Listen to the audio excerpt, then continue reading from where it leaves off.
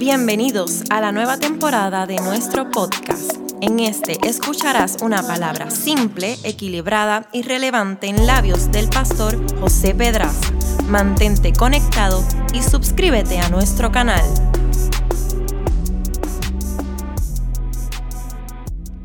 Con los ojos cerrados, en sus propias palabras, tome unos segundos para hablarle al Señor.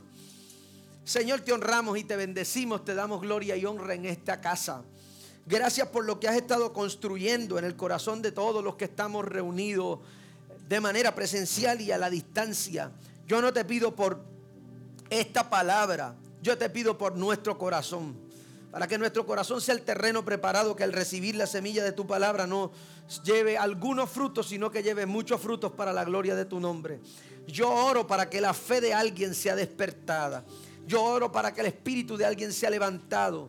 Y al salir esta noche de esta casa salgamos revitalizados y con la fe que necesitamos para emprender todo aquello que tú nos estás comisionando en esta temporada para hacer. En el nombre poderoso de Jesús. Amén. Y amén. Siéntese, por favor.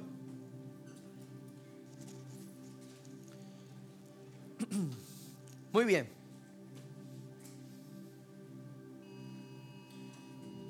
Ahí está Titi Wanda enviándole un recordatorio a algunos de ustedes. Durante 6 reuniones hemos estado hablando acerca de esta serie titulado Mientras dormía. Y durante todo ese periodo de tiempo que hemos estado hablando de esta idea, he estado construyendo algunas ideas dentro de su mente y de su corazón, de algunas cosas buenas y malas que ocurren en ese momento donde nosotros carecemos de espacio, carecemos de estar alerta, ¿verdad? Hemos estado hablando acerca de muchas cosas, del temor que irrumpe mientras dormimos, de la incertidumbre que irrumpe mientras dormimos, y hemos ido a través de toda la escritura durante estas 6 reuniones hablando acerca del particular, entendiendo que dentro de lo que ocurre en la vida nuestra es normal, número 1, y está bien. Yo necesito que usted entienda esto porque para mí es importante. Es normal que usted entienda que hay momentos donde el desánimo llega, donde la incertidumbre llega, donde el temor llega.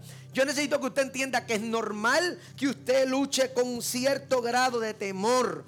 Yo necesito que usted internalice la idea de que es normal que nosotros vamos a interactuar con estas muchas cosas que tienen que ver con el carácter y las emociones del ser humano. La razón por la que para mí es bien importante que usted internalice esta idea es porque en la mente de la mayoría de los creyentes existe esta teoría, esta filosofía extraña de que cuando nosotros llegamos a Cristo, esa es la garantía de que nosotros no vamos a tener ningún tipo de temor, de que todos los problemas se terminan en el momento en el que nosotros decidimos entregarnos al Señor. Y de hecho creo que hay un sinnúmero de gente, y durante los años que llevo en el ministerio he escuchado a muchísima gente que cree fielmente que los problemas se terminan en el momento en el que nosotros despertamos esta área espiritual con la que buscamos a Dios apasionadamente. Pero a través de la Biblia usted va a descubrir que este hecho es normal. Y el hecho del cansancio, y está bien, mírame, está bien. Hay veces que tenemos que estar cansados, hay veces que debemos responder a las diferentes situaciones de presión en la vida. No es responsable agarrar el temor como si nada estuviera ocurriendo y actuar como que no estoy temeroso a nada y darle tiempo al tiempo para que más adelante ese temor nos paralice en un punto más avanzado del camino. Sin embargo, algo me llamó mucho la atención dentro de la escritura y a través de esta historia quiero utilizarla como punto de referencia y como punto inicial para hablar acerca de este hecho. Aunque es normal, no significa que Dios lo va a dejar así.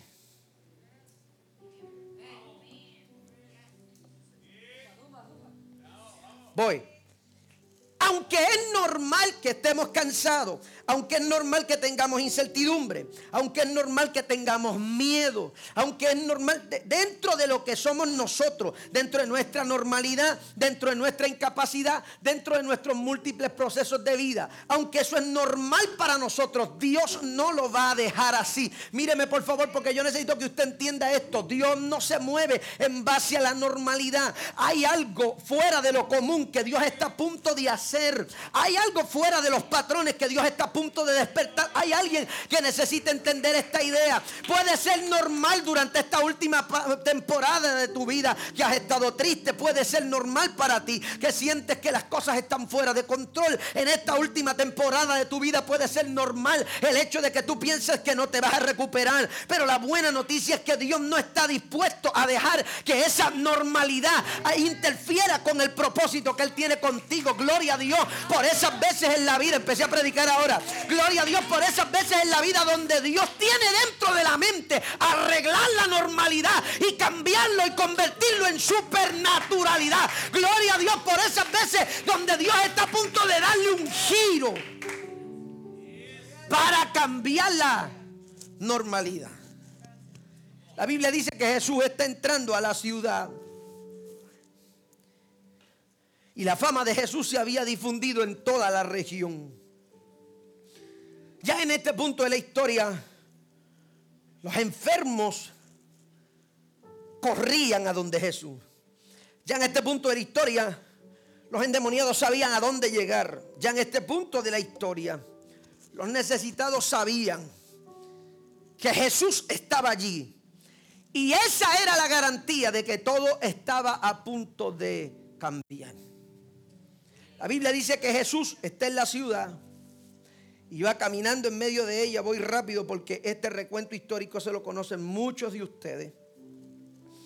Y cuando eso ocurre, dice la Biblia que se acerca por detrás de Jesús una mujer que por 12 años tenía la condición de un flujo de sangre que no cesaba. Y ella decía dentro de sí, dice la Escritura, si yo, y tengo que explicar esto porque esto es importante. Ella decía, si tan solo yo toco el borde de su manto. Míreme, esa idea es un concepto de la religión judía. Se la voy a explicar. Como parte de los elementos más preciados dentro de la religión judía está el talit. Lamentable que yo no tengo el mío aquí. El talit es un manto que se utiliza para la oración. Dentro del judaísmo, by the way, hago un paréntesis, el judaísmo es otra religión. El judaísmo y el cristianismo no mezclan. El judio-cristianismo es amorfo, anormal. Después vamos a tener ese tema en otro lugar. La razón sencilla, los pilares de las bases doctrinales de ambas religiones son totalmente diferentes. ¿Sí? Ok, explico eso porque es para mí súper importante que usted entienda. Ahora, dentro del judaísmo hay una vertiente completa dentro del judaísmo que es conocido como la mística. Y dentro de la mística hebrea existen varias ideas bastante interesantes con relación a la espiritualidad.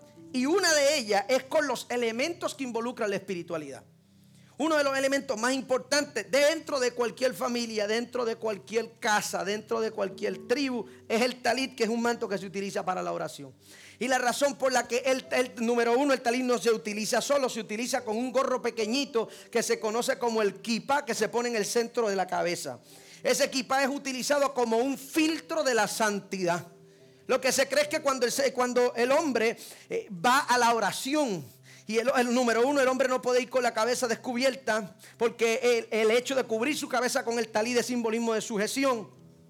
Y cuando este hombre entra en la interacción de la oración, se cree que el talit es el filtro que utiliza Dios para transmitir su poder. La razón de eso es sencillo, porque ese talit en la parte de abajo tiene unos, voy a llamarle como le dicen quemado de San Lorenzo, guindalejos.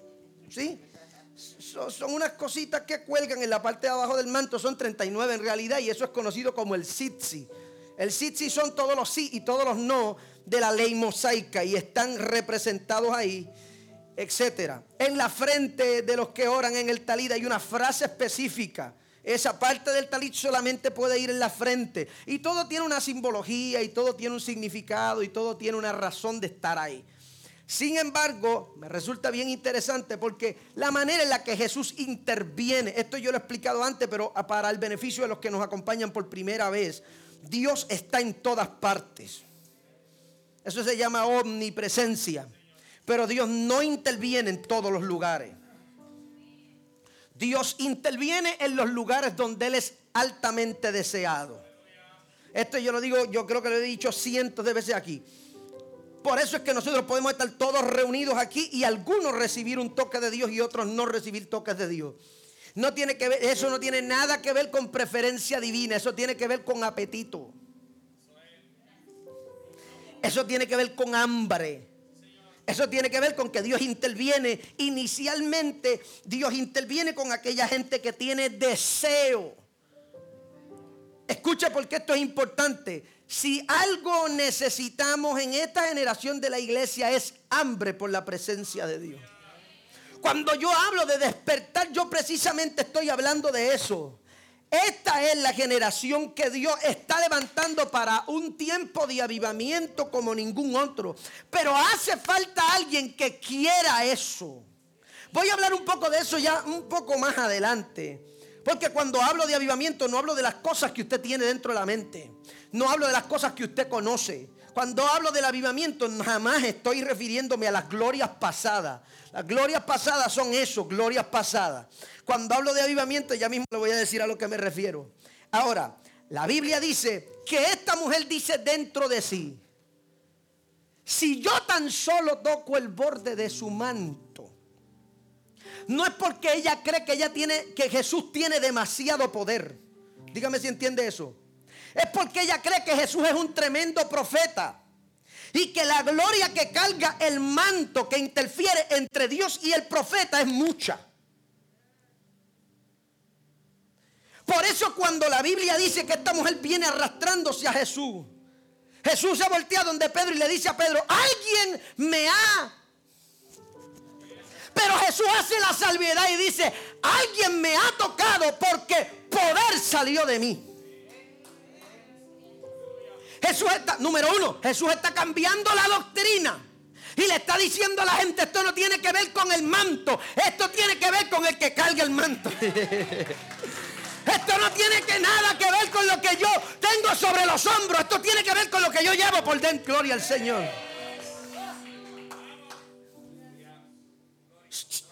¿Por qué cree usted que Jesús llega al cuarto día cuando está Lázaro? Sencillo, esto es un cambio de doctrina. Porque los judíos creen en la reencarnación. Esto es otro de los puntos doctrinales que hace una diferencia abismal entre el cristianismo y el judaísmo. Los judíos creen en la reencarnación, creen que el espíritu se mantiene 3 días gravitando cerca del cuerpo, buscando dónde reencarnar. Durante 3 días.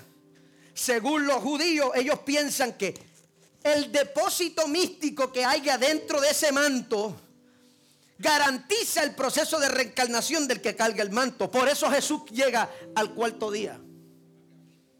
Porque según todos ellos, si Jesús llega un día antes, todo el mundo puede pensar que esta es la reencarnación de alguien más en el cuerpo de Lázaro. Pero Jesús llega 4 días, número 1, para cambiar la doctrina. Y número 2, para probarle a ellos que esto no era como ellos estaban pensando, es que Dios estaba haciendo algo nuevo. Ella dice: si yo tan solo toco el borde del manto, yo sé que yo me sano. Rápido. La Biblia dice que mientras esto está ocurriendo, hay un hombre que es líder de la sinagoga que se acerca a Jesús. Ese hombre se llama Jairo. Cuando Jairo llega donde Jesús, Jairo le dice al maestro, y le parafraseo: tengo un problema. Yo tengo una hija en casa que está muriendo y yo necesito que vayas conmigo a casa. La Biblia dice que mientras esto está ocurriendo, los criados de Jairo llegan y le dicen: no molestes más al maestro porque la niña está muerta. Voy a hacer un paréntesis aquí porque esto es importante para mí. Dentro del Nuevo Testamento y dentro de la historia del ministerio mesiánico de Jesús, todos los jóvenes que aparecen en la historia, en su mayoría están muertos o muriendo. Estudie los evangelios para que usted lleve esta asignación y estúdiela. Cuando la Biblia dice, y había un muchacho, la Biblia lo que dice es que había un funeral de un muchacho y Jesús se metió en medio del funeral. Cuando habla de la hija de Jairo, lo que dice es que esta muchacha estaba muriendo. Y en esas historias donde hay gente joven protagonizando una historia, en todas ellas están o muriendo o muertos. Pero cuando se trata acerca de esta historia, la Biblia dice que Jesús hace referencia y le dice a Jairo: ella no está muerta, está durmiendo. La cosa más importante no era que ella estaba durmiendo. La cosa más importante era que Jesús le dice: ella está durmiendo y yo voy a despertarle. Míreme por favor para que usted entienda esta idea. Dentro de la mente de Dios, dentro de la idea que Dios tiene, está el que nosotros seamos una iglesia despierta. Escúcheme porque usted tiene que entender esto. Yo sé que han ocurrido muchas cosas dentro de tu vida espiritual. Yo sé que hay un bagaje de historias que tú vienes arrastrando en la vida.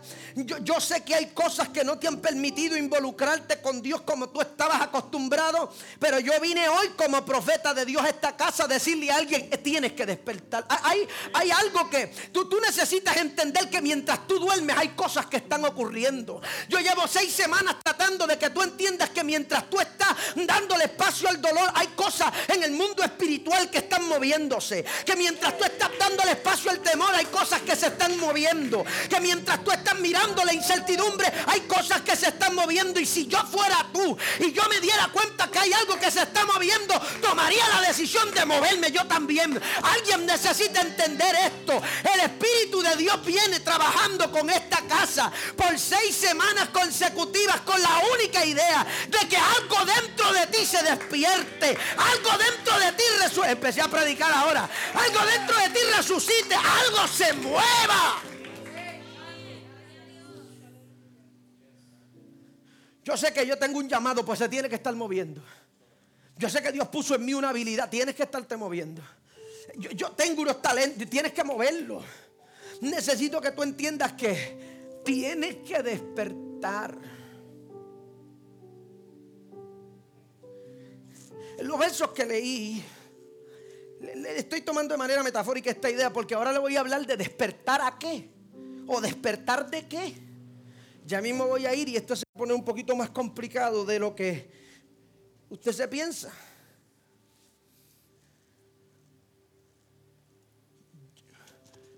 Mientras yo estaba preparándome para esta noche, me llegaron muchos recuerdos a la mente. Los que me conocen de mucho tiempo saben que yo soy predicador hace mucho tiempo. De los años que yo cuento, porque yo predico desde que tengo 5 años, pero yo cuento desde que yo escribo mis propios sermones, llevo 18. Y de los 18 años que llevo predicando,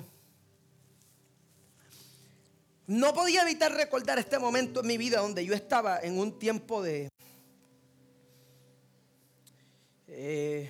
contemplación, redescubrimiento. Y estaba en esta etapa en mi vida donde estaba tratando de hacer el developing de qué es lo que yo quiero hacer y a dónde debo ir y cuál debe ser el sueño que está en mi corazón y qué realmente es lo que Dios quiere que yo haga, y es esto o es aquello, eres tú o esperamos a otro, en ese asunto, Y yo jamás me voy a olvidar. Yo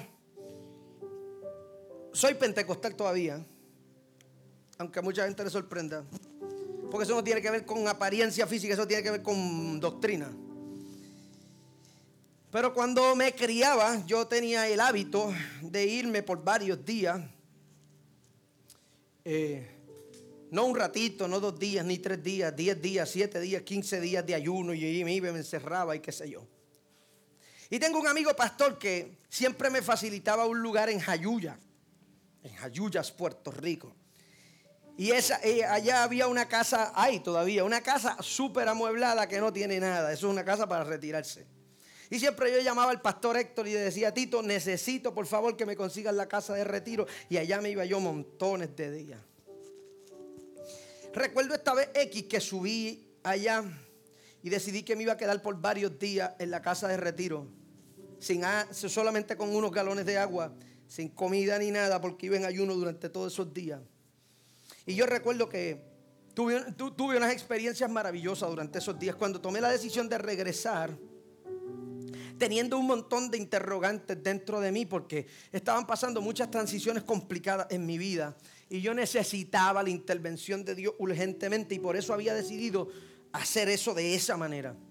Recuerdo recibir una llamada de un pastor que hoy mora en la presencia del Señor, uno de estos viejitos que siempre tienen algo bueno que decir. En esta iglesia no hay, yo estoy orando para que el Señor traiga viejitos a esta iglesia, porque nos hace fe, y los viejitos de aquí no quieren envejecer, entonces pues necesitan un poquito más de sabiduría. Recuerdo que me llama este hombre para saludarme. Pedraza, ¿cómo tú estás? Hace tiempo que no sé de ti. Estaba orando y pensé en ti y decidí llamarte. Y yo dije: gloria a Dios. Algo dentro de mí me decía que él tenía algo que decirme a mí.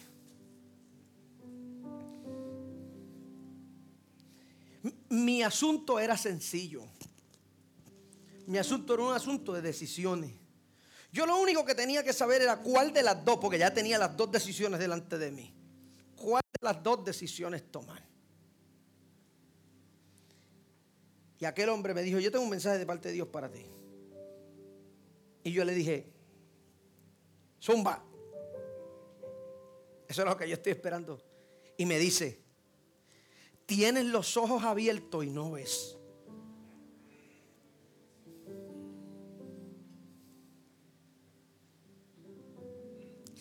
Tienes que estar alerta, me dijo. Tú estás despierto y dormido al mismo tiempo.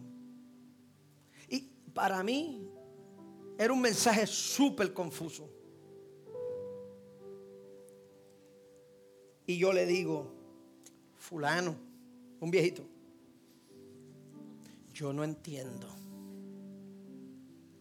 Y me dijo: esto no tiene nada que ver con lo que tú quieres despertar. Esto tiene que ver con lo que Dios quiere despertar. Míreme, por favor. Yo necesito que usted internalice esta idea de una vez. Y quiero romper algunas ideas dentro de su cabeza de una vez y para siempre. El avivamiento nunca ha estado en las manos de los seres humanos.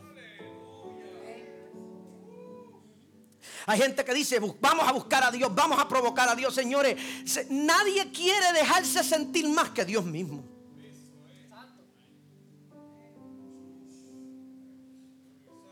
Vamos a buscar el avivamiento. Déjeme darle un consejo. Hay algunos de ustedes que están buscando algo que ya tienen y por eso no lo encuentran. Hay algunos de ustedes que están buscando que ocurra algo y no ven nada ocurrir porque eso ya ocurrió. Cuando Dios pensó en meterte al Espíritu Santo por dentro, era porque Dios sabía que dentro de ti no existía la manera de estar despierto todo el tiempo. Y por eso Dios tenía que enviar un asistente que cada vez que algo dentro de ti se fuera apagando, ese algo te iba a ir impulsando y iba a ir despertando esas cosas que Dios está trabajando dentro de ti. Necesito que tú entiendas algo, porque yo no te estoy invitando a que tú despiertes nada. Yo te estoy diciendo que tú dejes que Dios despierte ese algo que hay dentro. Alguien necesita entender esta idea que tú tienes que hacer es esperar que el maestro se aparezca. Eso es suficiente. ¿Y qué hago yo? Nada, esperar.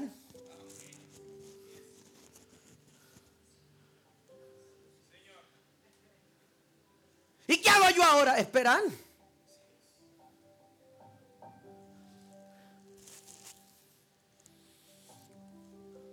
Cuando yo comencé a predicar, hay gente que está aquí esta noche que me conoce desde que a mí no me sale barba y desde que peso como 40 libras menos que las que peso ahora. Pero si el que me conoce de ese tiempo, mi pasión no siempre fue predicar. Mi pasión era cantar, siempre lo fue. Hay un montón de gente que me pregunta, ay pastor, ¿y por qué tú no cantas? Ahora yo le voy a explicar la razón. Yo siempre tuve el llamado al ministerio y Dios siempre era repetitivo acerca del particular. El problema era interno. El problema era que cuando se trataba de una de las dos decisiones, yo siempre iba a escoger por lo que me apasionaba más, que era cantar. En ese momento yo andaba con músicos para arriba y para abajo. Yo andaba con una banda. Y eran más las veces que me invitaban a cantar que las veces que me invitaban a predicar. Y viajaba más por lo que cantaba que por las veces que predicaba. Y de las muchas intervenciones proféticas que yo he tenido en mi vida, recuerdo estar en un campamento de la Iglesia de Dios Incorporada, predicando un sábado en la noche, en el campamento de los jóvenes de la Iglesia del Velo. Y recuerdo que recibí una palabra profética. Y la palabra profética de parte de Dios fue sencilla.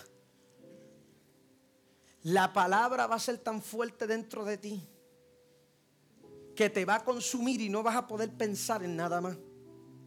No vas a poder hablar de nada más. Ni vas a poder visualizar en futuro con nada más que no sea la palabra de Dios. Y yo dije, brutal, tenemos un problema.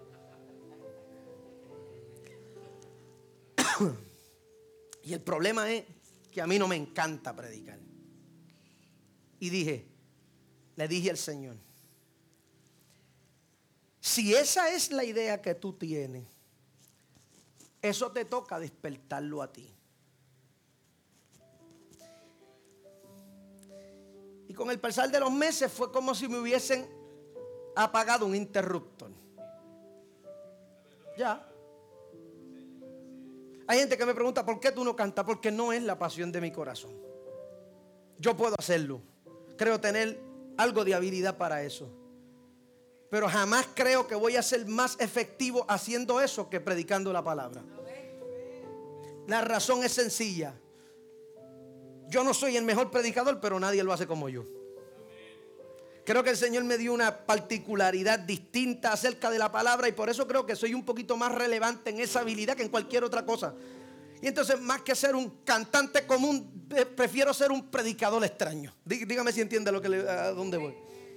Pero ese algo que se encendió dentro de mí, esa pasión por la palabra que se encendió dentro de mí, yo no tuve que hacer nada para eso. El problema es que dentro de los sermones que se predican en las iglesias que nosotros nos congregamos, el humanismo es parte de nuestro discurso. Y todo el mundo piensa que el despertar depende de las horas que tú ores y de lo mucho que tú ayunes y de las cosas que tú... Míreme, porque yo necesito que usted entienda esto de una vez. No, paréntesis, no estoy diciendo que eso no hay que hacerlo. Estoy diciendo que si la razón para hacerlo es querer encender algo adentro, no vas a tener fruto. Porque esto no tiene que ver con lo mucho que tú quieres que Dios te use. Eso tiene que ver con lo mucho que Dios quiere usarte. Eso no tiene que ver con lo que tú quieres hacer por Dios. Eso tiene que ver con lo que Dios quiere que tú hagas por su reino.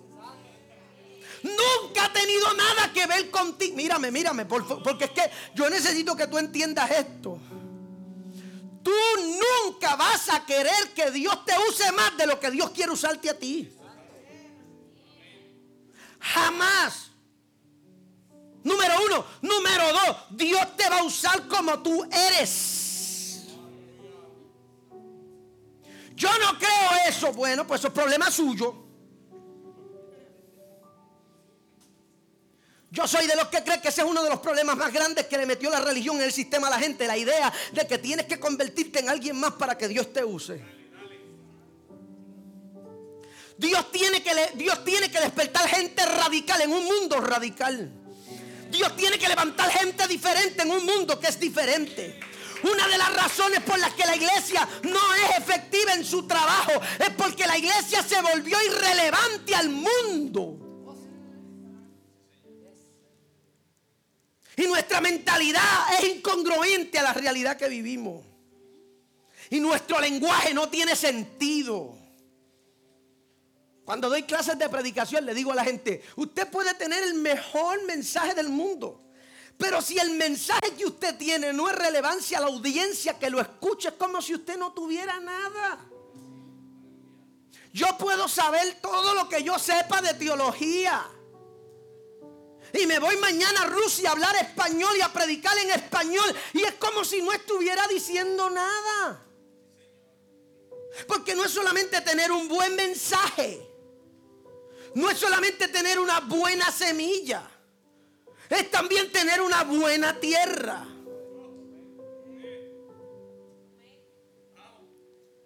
A mí no me gusta. Vaya usted, quédese en la iglesia donde usted está. Yo no lo estoy invitando para acá. Yo no estoy de acuerdo, eso es fantástico. Yo no soy el pastor suyo. Yo tuve que aprender. Tuve que aprender que yo no soy el pastor de todo el mundo. Que Dios asignó unas ovejas que van a escuchar mi voz y me van a seguir. Pero no son todas las ovejas. Tengo mucha gente que dice, Pedra, pero ¿y así? ¿Y tú piensas que Dios va a traer un avivamiento así? Hubo alguien que me escribió por una foto de Antonio que hay en el Facebook.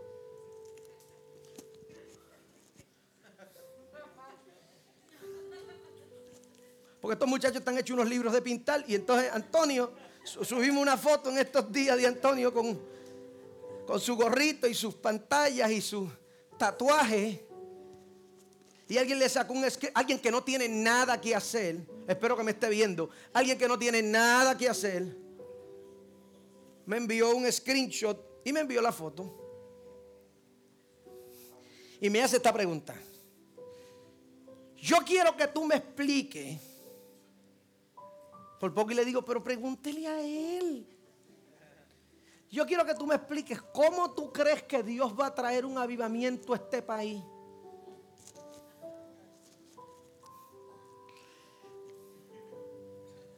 Con ese tipo de gente. Y tenía Antonio tenía un circulito color verde fosforescente. Él se tomó el tiempo de darle un screenshot y de hacerle un círculo perfecto.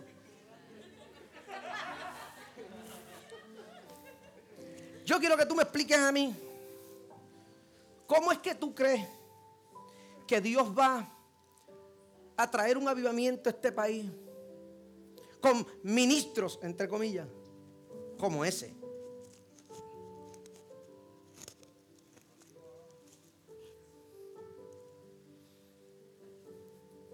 Los que me conocen saben que yo no soy rápido para escribir ni rápido para contestar.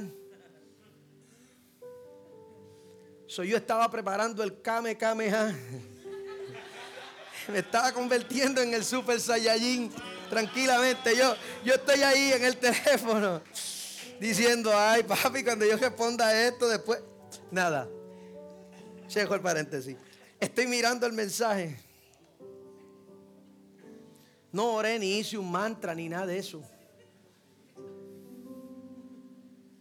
Lo que hice fue darle mi opinión.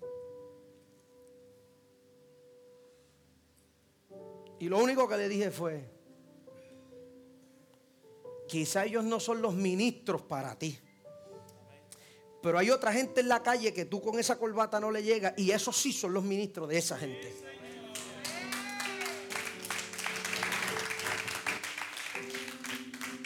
El despertar ¿De qué me vale? Quiero aprovechar para hablar de esto porque tenemos que despertar a las cosas correctas. ¿De qué a mí me vale tenerle una regla, una lista aquí de vestir? Primero, la iglesia no tiene budget para regalarle ropa a nadie aquí. Ni para mí hay chavo para comprar ropa aquí. Entonces yo no pretendo darle un budget para comprar ropa, no le voy a poner un código de vestimenta aquí a nadie. 1, 2, ¿de qué me vale? La iglesia siempre maquillando a la gente, siempre manejando las caretas y los disfraces de la gente. ¿Y cuánto vamos a bregar con el alma?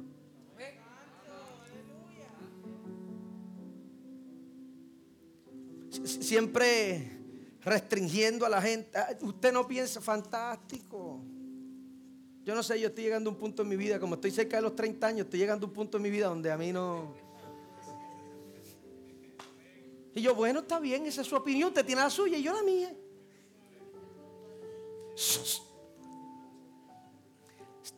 Míreme, este despertar no tiene nada que ver contigo. Yo me he cansado de decirte desde que tú llegaste a esta iglesia que Dios te involucra, pero Dios no está pensando en ti. Hay algo más grande que tú. Dios te está involucrando en esto, pero esto no tiene que ver contigo. El mundo espiritual no gira en torno a ti. Dios no está pensando en ti. Dios está pensando en el mundo.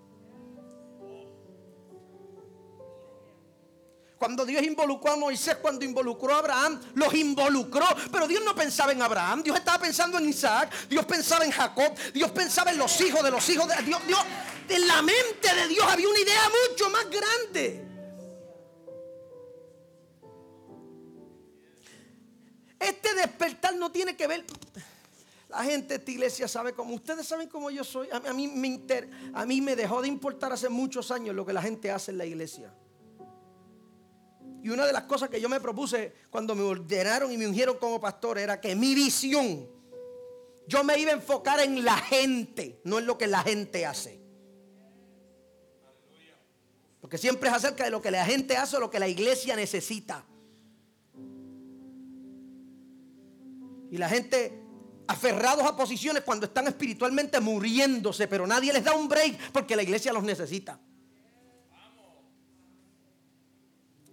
La gente teniendo que hacer y hacer y hacer y hacer y hacer y nunca recibir porque la iglesia los necesita. Yo dije, no, párense un momentito.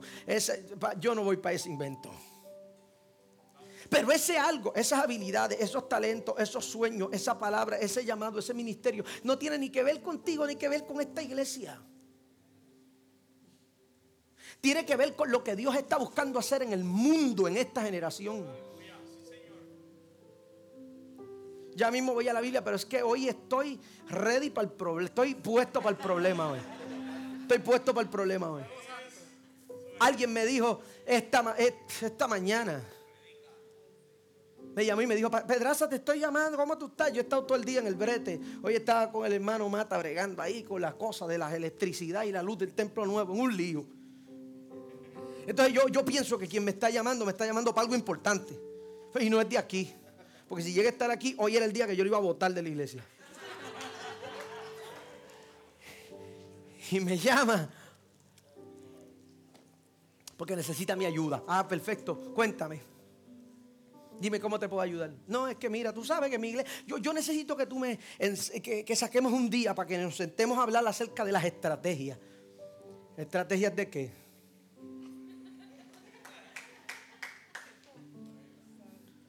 No, yo necesito que tú me expliques cuál es la estrategia para la iglesia.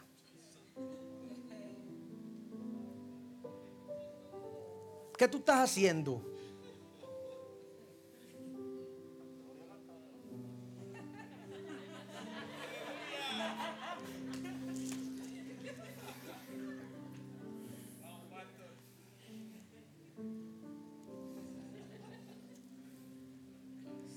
¿Qué yo estoy haciendo de qué?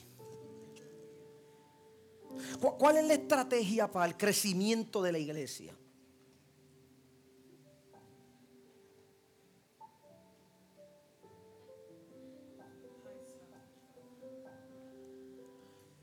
Ninguna.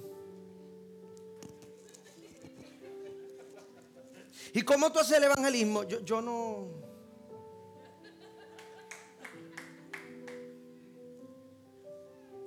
El evangelismo de nosotros es digital.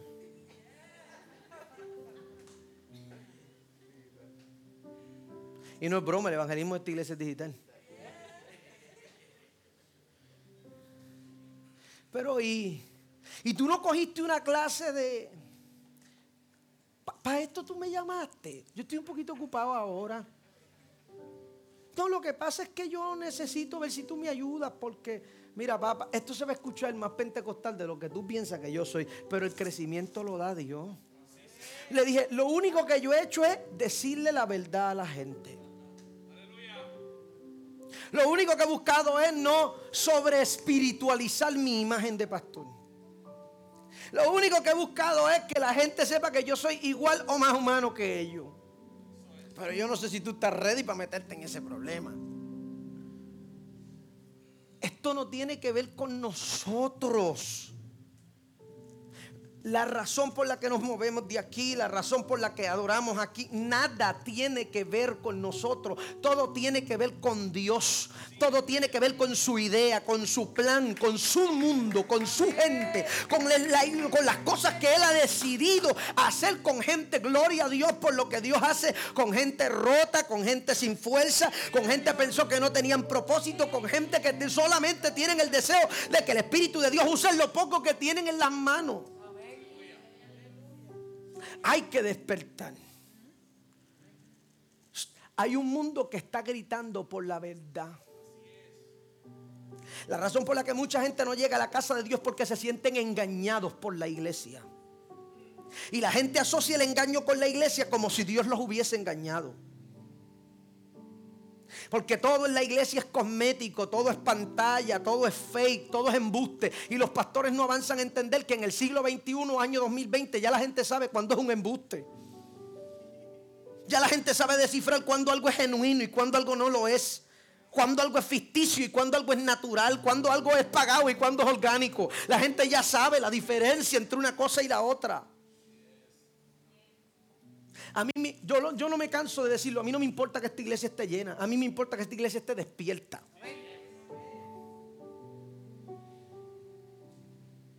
Ahora, cuando fui a la Biblia a buscar la idea, llegué aquí.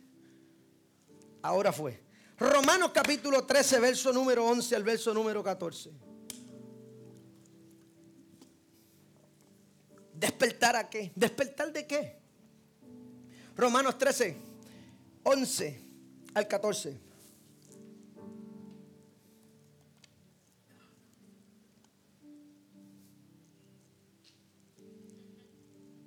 Dice Pablo a los romanos: y esto, conociendo el tiempo, que es ya hora de levantarnos del sueño, porque ahora nos está más cerca nuestra salud que cuando creíamos. Primero, yo necesito que usted entienda que la primera razón por la que es tiempo de despertar es porque estamos más cerca que antes. Hay algunos de ustedes que deberían dar alabanza por el momento de la vida en el que están, porque no están en la tierra prometida, pero están en tránsito. Hay algunos que deberían darle gloria a Dios y prepararse para este proceso de despertar, porque tú quizás no estás donde quieres estar, pero no estás donde estabas tampoco. Tú no estás donde Dios te dijo que ibas a estar, pero tampoco estás en la depresión en la que estaba, en la tristeza en la que estaba, en la agonía en la que estaba. Alguien necesita entender que la razón por la que el Espíritu de Dios está buscando despertar a la iglesia es porque estamos más volteese a donde alguien no se le ocurra tocarlo y dígale: estamos más cerca. Mire a alguien y dígale: estamos más cerca. Mira lo que le dice Pablo a los romanos: la noche ha pasado y ha llegado el día. Echamos pues las obras de las tinieblas y vistámonos las armas de luz. Próximo verso. Andemos como de día. Mire, ¿a qué le llama el apóstol Pablo andar de día? ¿Andar qué? Honestamente. No en glotonerías ni borracheras, no en lechos ni disoluciones, no en pendencias y envidias, más vestidos del Señor Jesucristo y no hagáis caso a la carne en sus deseos. Pablo le está diciendo, míreme. La razón por la que el apóstol Pablo está invitando a los romanos a despertarse es porque de la única manera en la que nosotros podemos ignorar aquello que la carne busca hacer para sabotear la obra de Dios es cuando por medio de este algo que Dios está haciendo, Dios despierta una mejor versión de nosotros mismos. Pablo le dijo a los romanos, tienen que despertarse. Tienen que abrir los ojos. Mírame, tú no te puedes desanimar ahora.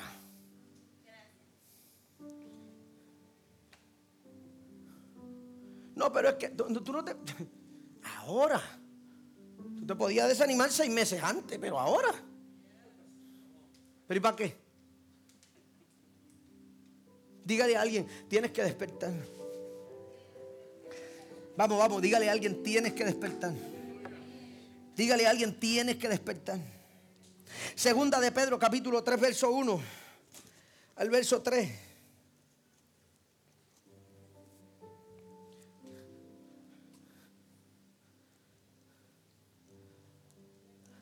Carísimos, que es queridos, yo os escribo ahora esta segunda carta, por las cuales ambas despierto con exhortación vuestro limpio entendimiento.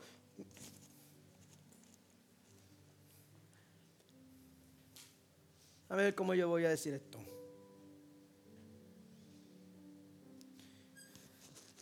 Esta generación necesita que se despierte gente con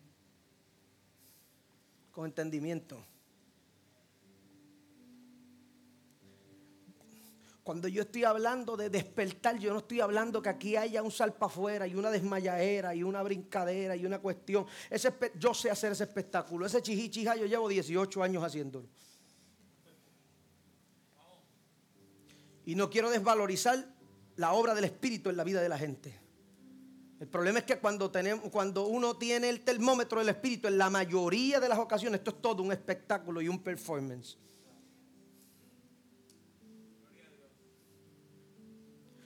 Esto no se basa, esto jamás se trata de despertar lo que tú sientes. Esto se trata de despertar lo que tú entiendes.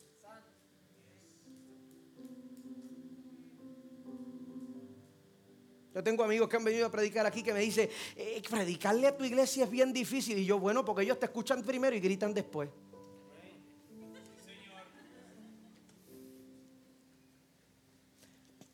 Dios, lo primero que Dios quiere despertar no es la hurramanza de la iglesia, es el entendimiento. Porque para que la alabanza sea efectiva, la Biblia nos invita a hacerlo con entendimiento.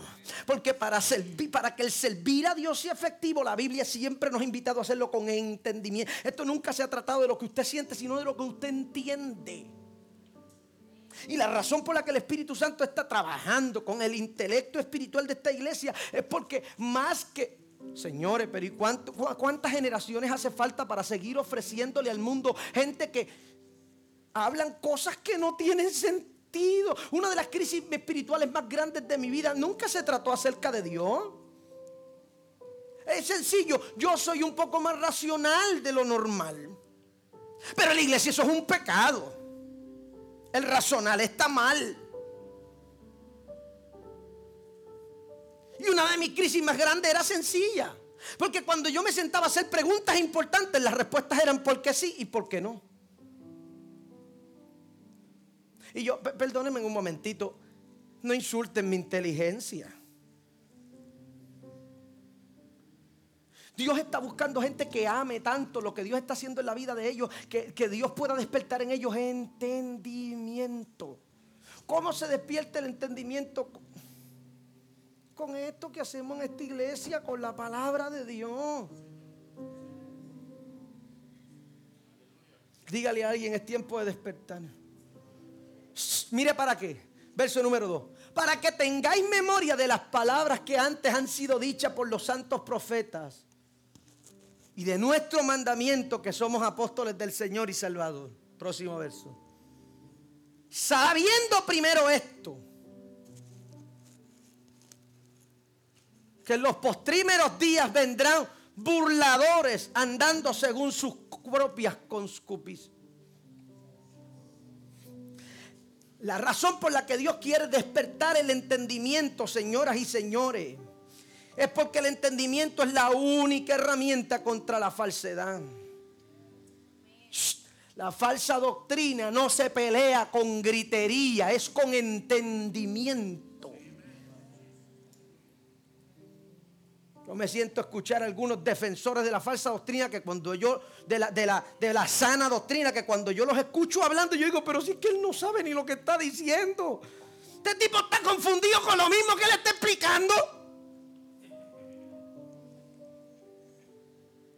De la única manera en la que nosotros somos efectivos en la tarea de colaborar con Dios en esta idea de salvar al mundo es a través del desmáyese, tenga visiones, mareese, tenga sueños, pero por amor a Dios tenga entendimiento. Agarre una vez, mire, las Biblias ahora hablan. Usted le da un botón y la Biblia se le lee sola por amor a Cristo. Usted quiere crecer espiritualmente, cree entendimiento. Deje a Joyce Meyer, no le haga caso a Joel Austin, olvídese de los libros del pastor, lea la palabra. Dios está buscando gente que por medio de la palabra sepan diferenciar lo que es genuino de Dios y lo que no lo es, por medio del entendimiento. Ese es el despertar que Dios ha pensado en esta generación de la iglesia.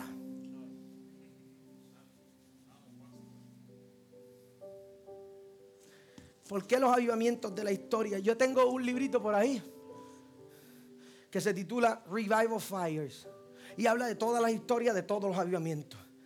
Todos tienen una fecha de comienzo y una fecha de culminación. La razón sencilla: todo ha sido místico, sobrenatural, supersensorial y no ha trascendido al entendimiento. Porque cuando la relación de Dios conmigo tiene que ver con el entendimiento, yo aprendo a servir a Dios aunque no brinque en la iglesia. Y eso está bien para mí. Y yo no me siento menos espiritual porque no me desmayo en la iglesia. Dígame si me está entendiendo a dónde voy con esto. Cuando la relación de despertar de Dios conmigo tiene que ver con el entendimiento, yo siento que cosas están pasando. Aunque yo no hable lenguas como el pastor, aunque yo no grite como Benji, aunque yo no dance como Madeline, yo siento que hay cosas que están ocurriendo dentro de mí. Porque esto no tiene nada que ver con lo que yo siento, esto tiene que ver con lo que yo entiendo. Y yo entiendo que hay algo que Dios no me va a soltar hasta que Dios termine lo que dijo que iba a hacer conmigo. Que aunque yo no lo estoy viendo, Dios está haciendo algo. Que aunque yo no siento nada ahora, Dios se está moviendo de alguna manera imperceptible para mí, para cambiar lo que está ocurriendo en mi vida ahora.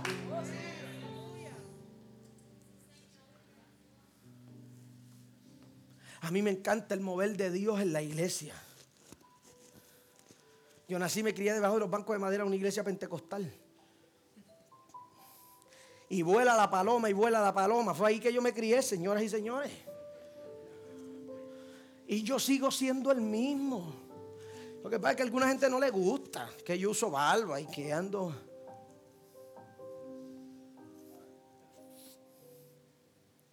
Yo sigo siendo el mismo pentecostal de siempre.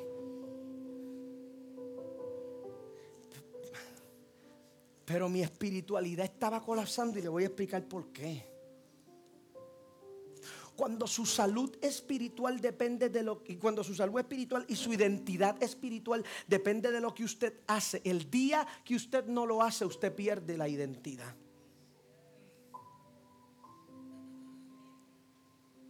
Si servir a Dios depende de las veces que yo predico, si yo soy pastor porque predico aquí, el día que yo no predique caigo en una crisis existencial.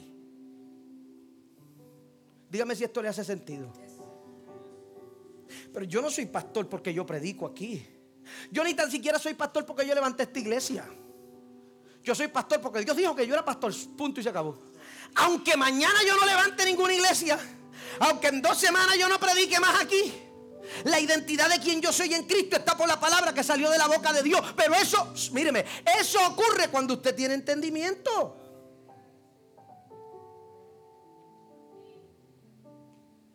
No es que yo no profetice, es que yo no le digo nada a la gente, pero Dios me llamó.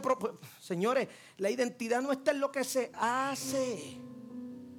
La identidad inicia en lo que Dios habla y después Dios va equipando a la gente para que hagan. Diga conmigo, entendimiento.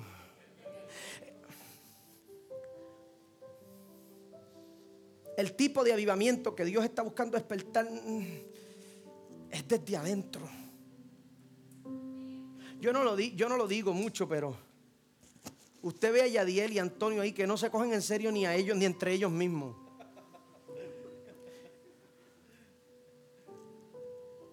Que ya yo me rendí, ya yo no les digo nada, ya yo los solté.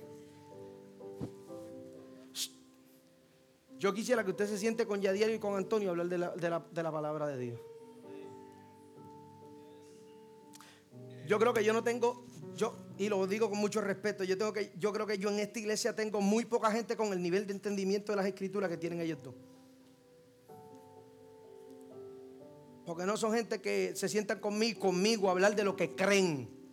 Usted los ve así, ellos se sientan conmigo a hablar de teología, a hablar de cosas profundas y cosas serias. Y usted le pregunta a Yadiel y él siempre está leyendo algo. Y vi a fulano y estaba leyendo. Y Dios está ante una generación de gente que no sabe en qué creer ni por qué creer. De la única manera en la que nosotros cambiamos el mundo con la palabra de Dios es por medio del entendimiento. Hágase un favor, réstese una serie menos de Netflix y lea un libro más. Hágase el favor porque se va a embrutecer. Y yo puedo lidiar con usted, pero hay otra gente que no. Hágase un favor. Lea la palabra. No, es que yo no entiendo la palabra. Busque otra versión. Deje las excusas.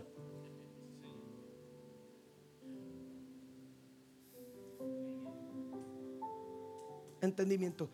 De la única manera en la que la iglesia podía ser efectiva le está diciendo el escritor sagrado, usted tiene que despertar porque hay gente que son burladores, hay gente que son falsos. La falsedad de la gente no tiene que ver con cómo se visten. Yo conozco gente de corbata y de chaqueta y de culto y de urramanza que lo que están es metiendo otras doctrinas. Yo le decía a alguien estos días, eso se oye bonito, pero eso es otro evangelio. Eso se oye chévere, pero eso no fue lo que Cristo dijo. Eso se oye bien, pero eso no cuadra con la Biblia. Eso tiene 200,000 views en YouTube, pero eso no es la palabra de Dios. Esa es otra palabra, eso es otra interpretación, eso es otro evangelio. Y eso sí es peligroso. Más peligroso que los majones rotos, más peligroso que las ticheres, más peligroso que las gorras, más peligroso que las pantallas, más peligroso que eso es las doctrinas tóxicas que predicamos con aplausos y gritos desde el altar, porque nosotros seguimos fomentando una iglesia con falta de. Lo dice la escritura, el pueblo perece por falta de. El conocimiento es el resultado del entendimiento, se entiende primero y se conoce después. Estamos aquí, me quedan 3 versos y me voy.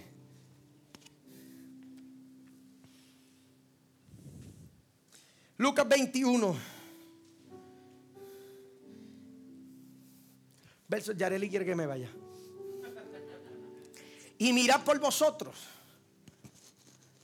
que vuestros corazones no sean cargados de glotonerías, ni embriaguez, y de los cuidados de esta vida. Y que venga, espérate un momentito, y que venga de repente sobre nosotros aquel día. Próximo verso. Porque como un lazo vendrá sobre todos los que habitan en la faz de toda la tierra. Velad pues, orando en todo tiempo, que seáis tenidos por dignos de evitar todas estas cosas que han de venir y de estar de pie delante del Hijo del Hombre. Cuando Jesús habla de este velad pues, es ese alerta, es ese despertar. Míreme por favor. Mi trabajo aquí no es hacer una iglesia contemporánea en la que usted se sienta bien. Ese es uno de mis muchos bolsillos, ¿ve? Yo creo que el propósito principal mío como pastor es darle un safety environment, un ambiente seguro para toda la gente que quiere buscar a Dios. Punto. Pero la verdad es que la única razón por la que yo estoy aquí es con la idea de que ustedes y yo podamos ser fieles a Dios hasta el día en que suene la trompeta y nos toque dar cuentas de la vida que hemos vivido. Eso es sencillo.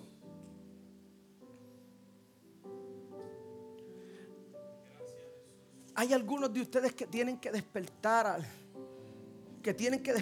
a este algo que Dios está haciendo. Cristo diciéndole, tienen que velar, oren. Este es el mensaje más pentecostal que yo he predicado en esta iglesia.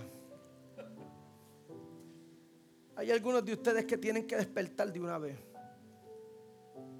Ustedes no van a alcanzar identidad. Ustedes no van a sentir que el propósito de Dios en ustedes se está cumpliendo si ustedes no despiertan a la vida que nos corresponde en el Espíritu. Se acabó. Yo les puedo predicar todos los miércoles y todos los domingos aquí, y eso no lo hace usted un cristiano. Eso lo hace un oyente. Lo voy a dejar ahí.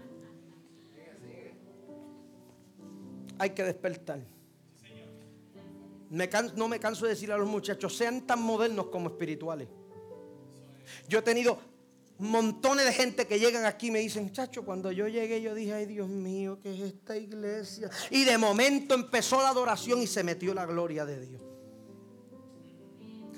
No es una, ni dos, ni son tres, ni son cuatro, ni son 10. Yo tengo un montón de gente. Tommy y Julián cuando llegaron aquí, Tommy vio esas paredes negras y por poco convulsa aquí, sentado allá atrás. ¿Sí o no? ¿Sí o no? Tommy es de crianza bautista. Cuando Tommy llegó aquí vio esas paredes negras, por poco infarto y dejamos a esa muchacha viuda. Por los prejuicios, que todos los tenemos a diferentes niveles. ¿Por qué están aquí hace un año y no sé cuánto, casi 2 ya? Sencillo. Tommy me dijo estas palabras y a mí nunca se me van a olvidar.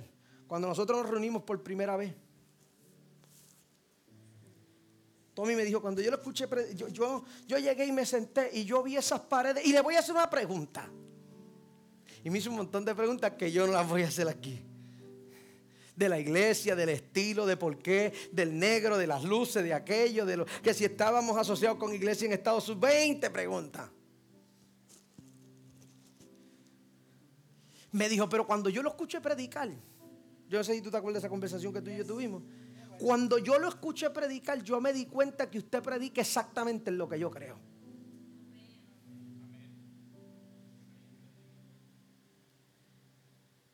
Y yo dije, lo voy a escuchar. Y de momento me di cuenta que estaba hablando de la gracia. Y yo dije, adiós. ¿Me lo dijiste o no?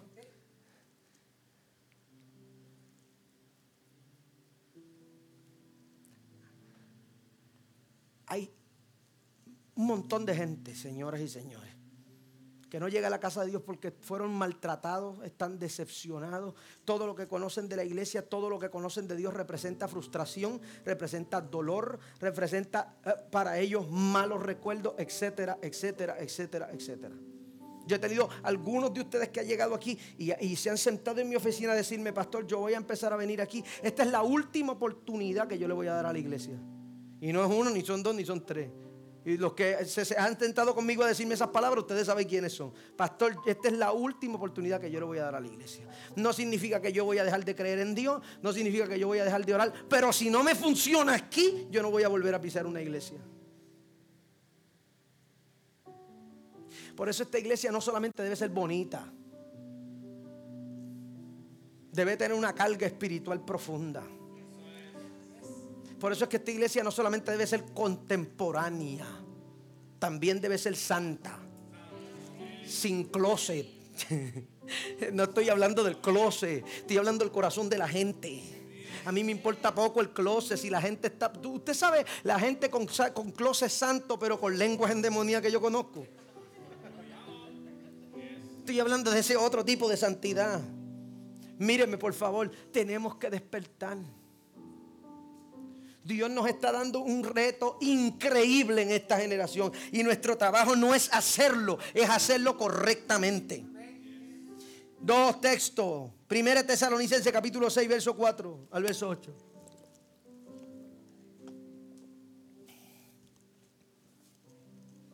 Mas vosotros, hermanos, no estáis en tinieblas, para que el día os sobrecoja como ladrón. Porque todos vosotros sois hijos de la luz e hijos del día. No somos de la noche ni de las tinieblas. Por tanto, no durmamos como los demás. Dale para atrás el verso, dale para atrás. Hermenéutica 101. Hermenéutica 101. Cuando el apóstol Pablo le está hablando a la iglesia en Tesalónica, en la primera epístola, en ese verso número 5, Pablo está asociando dos cosas. Dos. Y la primera que está asociando es la luz. Y en el próximo verso asocia esa luz con el despertar. Y lo segundo que hace es que asocia la oscuridad con estar dormido, el antagonismo del despertar. ¿Lo vio? Lo voy a leer otra vez. Porque todos vosotros sois hijos de la luz e hijos del día. No somos de la noche ni de las tinieblas. Próximo verso. Por tanto, no durmamos. Lo que está diciendo el apóstol Pablo es si somos hijos de la luz, el resultado de eso es estar despiertos. No durmamos como los demás. Antes velemos y seamos sobrios, o sea, balanceados. Verso 7. Porque los que duermen, de noche duermen. Y los que están borrachos, de noche están borrachos. Próximo. Mas nosotros somos del día. Estemos sobrios, vestidos de la cota de fe y de caridad y de la esperanza de salud por el... Pablo le está diciendo a esta gente: nosotros estamos despiertos porque somos de la luz. Y aquellos que estamos despiertos y somos de la luz, tenemos este tipo de carácter. Somos gente que vive en vidas balanceadas, que tienen una fe fuerte, que tienen un corazón generoso, que tienen esperanza. Yo necesito que usted entienda, este es el tipo de gente que necesita este mundo. Puedes hablar las lenguas que te dé la gana.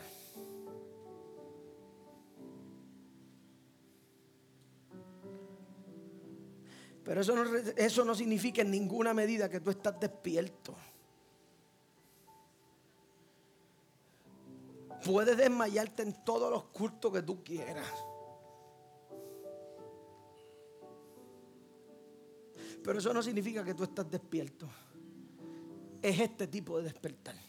Último verso, Salmos, nos fuimos.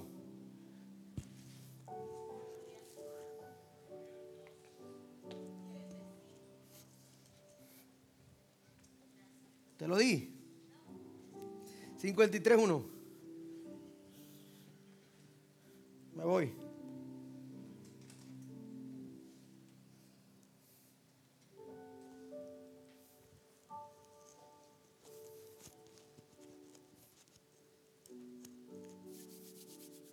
Dijo el necio en su corazón: no hay Dios. Corrompiéndose hicieron abominable maldad y no hay quien haga bien. Próximo verso.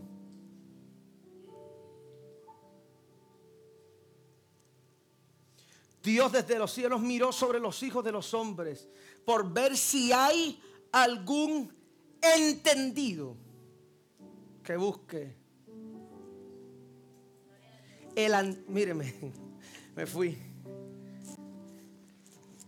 David está creando un contraste entre los necios que le llama a él, que es la gente sin entendimiento, y aquellos que son entendidos. Míreme, El despertar al entendimiento es el antídoto ante un mundo que no conoce a Dios.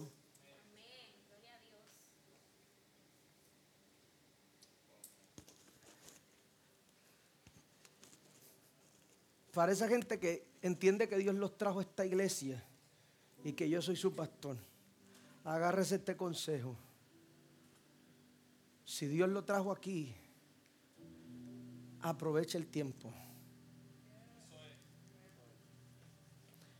Yo quisiera decirle que yo soy el director del Club de Leones de Junco, pero yo no lo soy. Dios no me trajo aquí a abrir esta iglesia para que usted tenga amigos. Dios me trajo aquí a levantar esta iglesia para que aquí se busque a Dios. Dios me trajo aquí a levantar esta iglesia para que la gente que siente que no cabe en la iglesia tenga un espacio donde puedan entender las escrituras.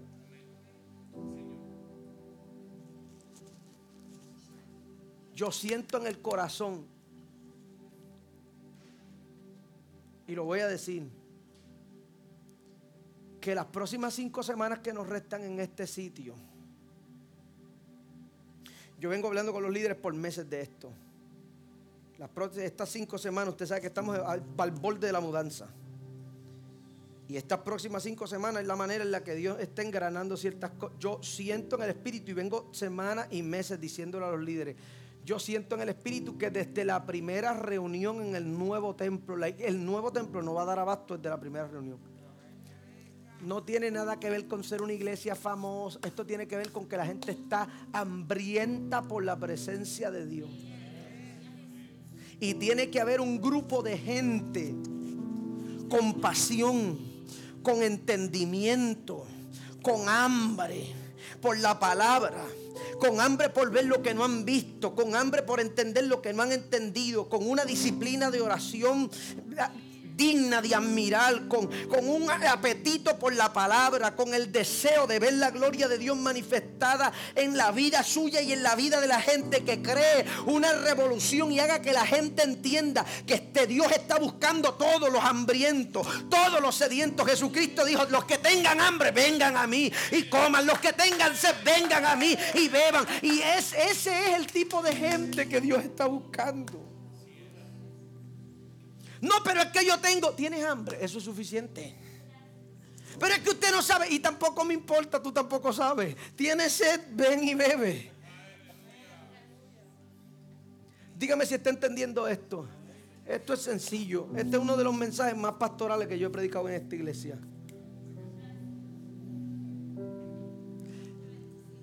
Le voy a lanzar un reto a la iglesia. Tenemos 4 semanas de transición.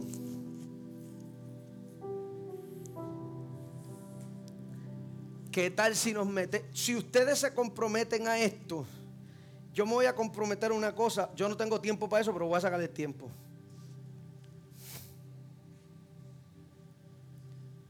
Yo le lanzo un reto a esta iglesia para que en las próximas 4 semanas nosotros empecemos a intensificar nuestra espiritualidad en esta iglesia como nunca antes. Si ustedes se atreven a hacer eso conmigo, yo me voy a tomar, no sé con qué tiempo, pero me voy a meter en el lío. Yo me voy a tomar el tiempo de preparar un devocional de espiritualidad por las próximas 4 semanas. Para decirle qué hacer, cómo hacerlo, cuándo hacerlo y dónde está en la Biblia para que usted lo haga. Nosotros necesitamos. Ustedes no están ready para lo que viene. Dios viene preparándome a mí hace meses y yo le estoy diciendo a los líderes, prepárense y ellos vienen diciéndome, pastor, hay que estar ready porque lo que viene. No estamos hablando de crecimiento, estamos hablando de manifestación, estamos hablando de milagros, estamos hablando de conversiones, estamos hablando. Yo lo voy a dejar ahí, pero Dios está haciendo unas cosas demasiado poderosas y tiene que haber una iglesia espiritual que reciba eso que Dios está dando. Cierra el live que me voy.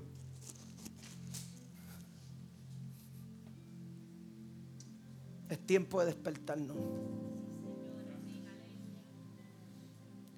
Y yo necesito que toda la gente que tiene habilidades y que tienen llamados y que tienen ministerio entren en un proceso reflexivo en las próximas 4 semanas.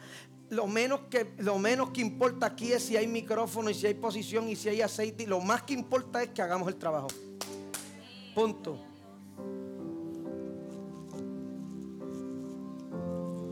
Póngase de pie esta noche.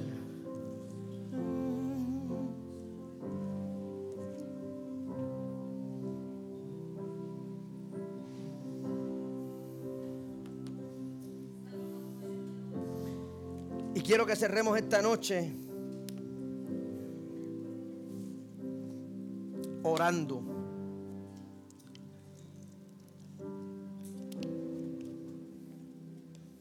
Orando. Hay cosas, míreme, que simplemente ocurren cuando es Dios el que las pone ahí.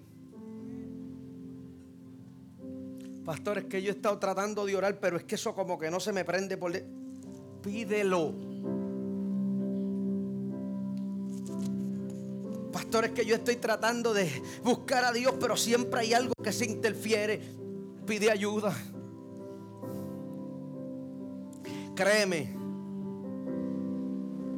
hay algunos de ustedes que le hicieron más caso a la voz del enemigo y tú tienes que hacer más esfuerzo para no creer en Dios que el esfuerzo que tienes que hacer para creer en lo que tú sabes que Dios te dijo que vas a hacer.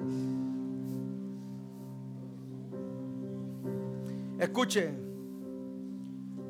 yo quiero que los próximos minutos que nos restan esta noche, con todo lo que hay dentro de usted,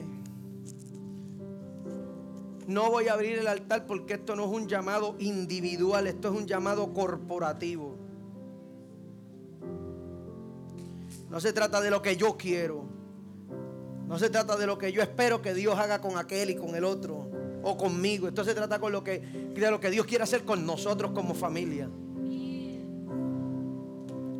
Yo estoy orando por una revolución de gente que no le tengan miedo a nada.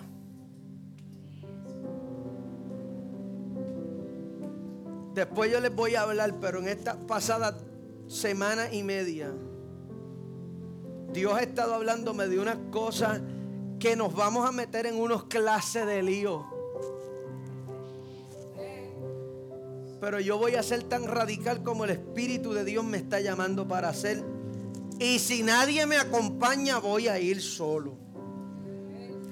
Pero yo voy a hacer lo que esta generación necesita que se haga para que ellos reciban un impacto de Dios. Se acabó. Me voy a meter a los bares, me voy a meter a las discotecas, no en la puerta, voy para adentro. A mí no me importa si la gente piensa que eso es correcto, que eso es prudente, que es para allá que yo voy. Voy acompañado o voy solo, pero yo voy a hacer la obra de Dios. Y yo necesito que Dios levante gente con ese espíritu en esta iglesia. Gente hambrienta por un avivamiento real. Saludos, soy el pastor José Pedraza y estoy súper contento de que usted se conecte con nosotros. Le animo a que se mantenga conectado semana tras semana para que reciba una palabra de inspiración, de fe y de fuerza.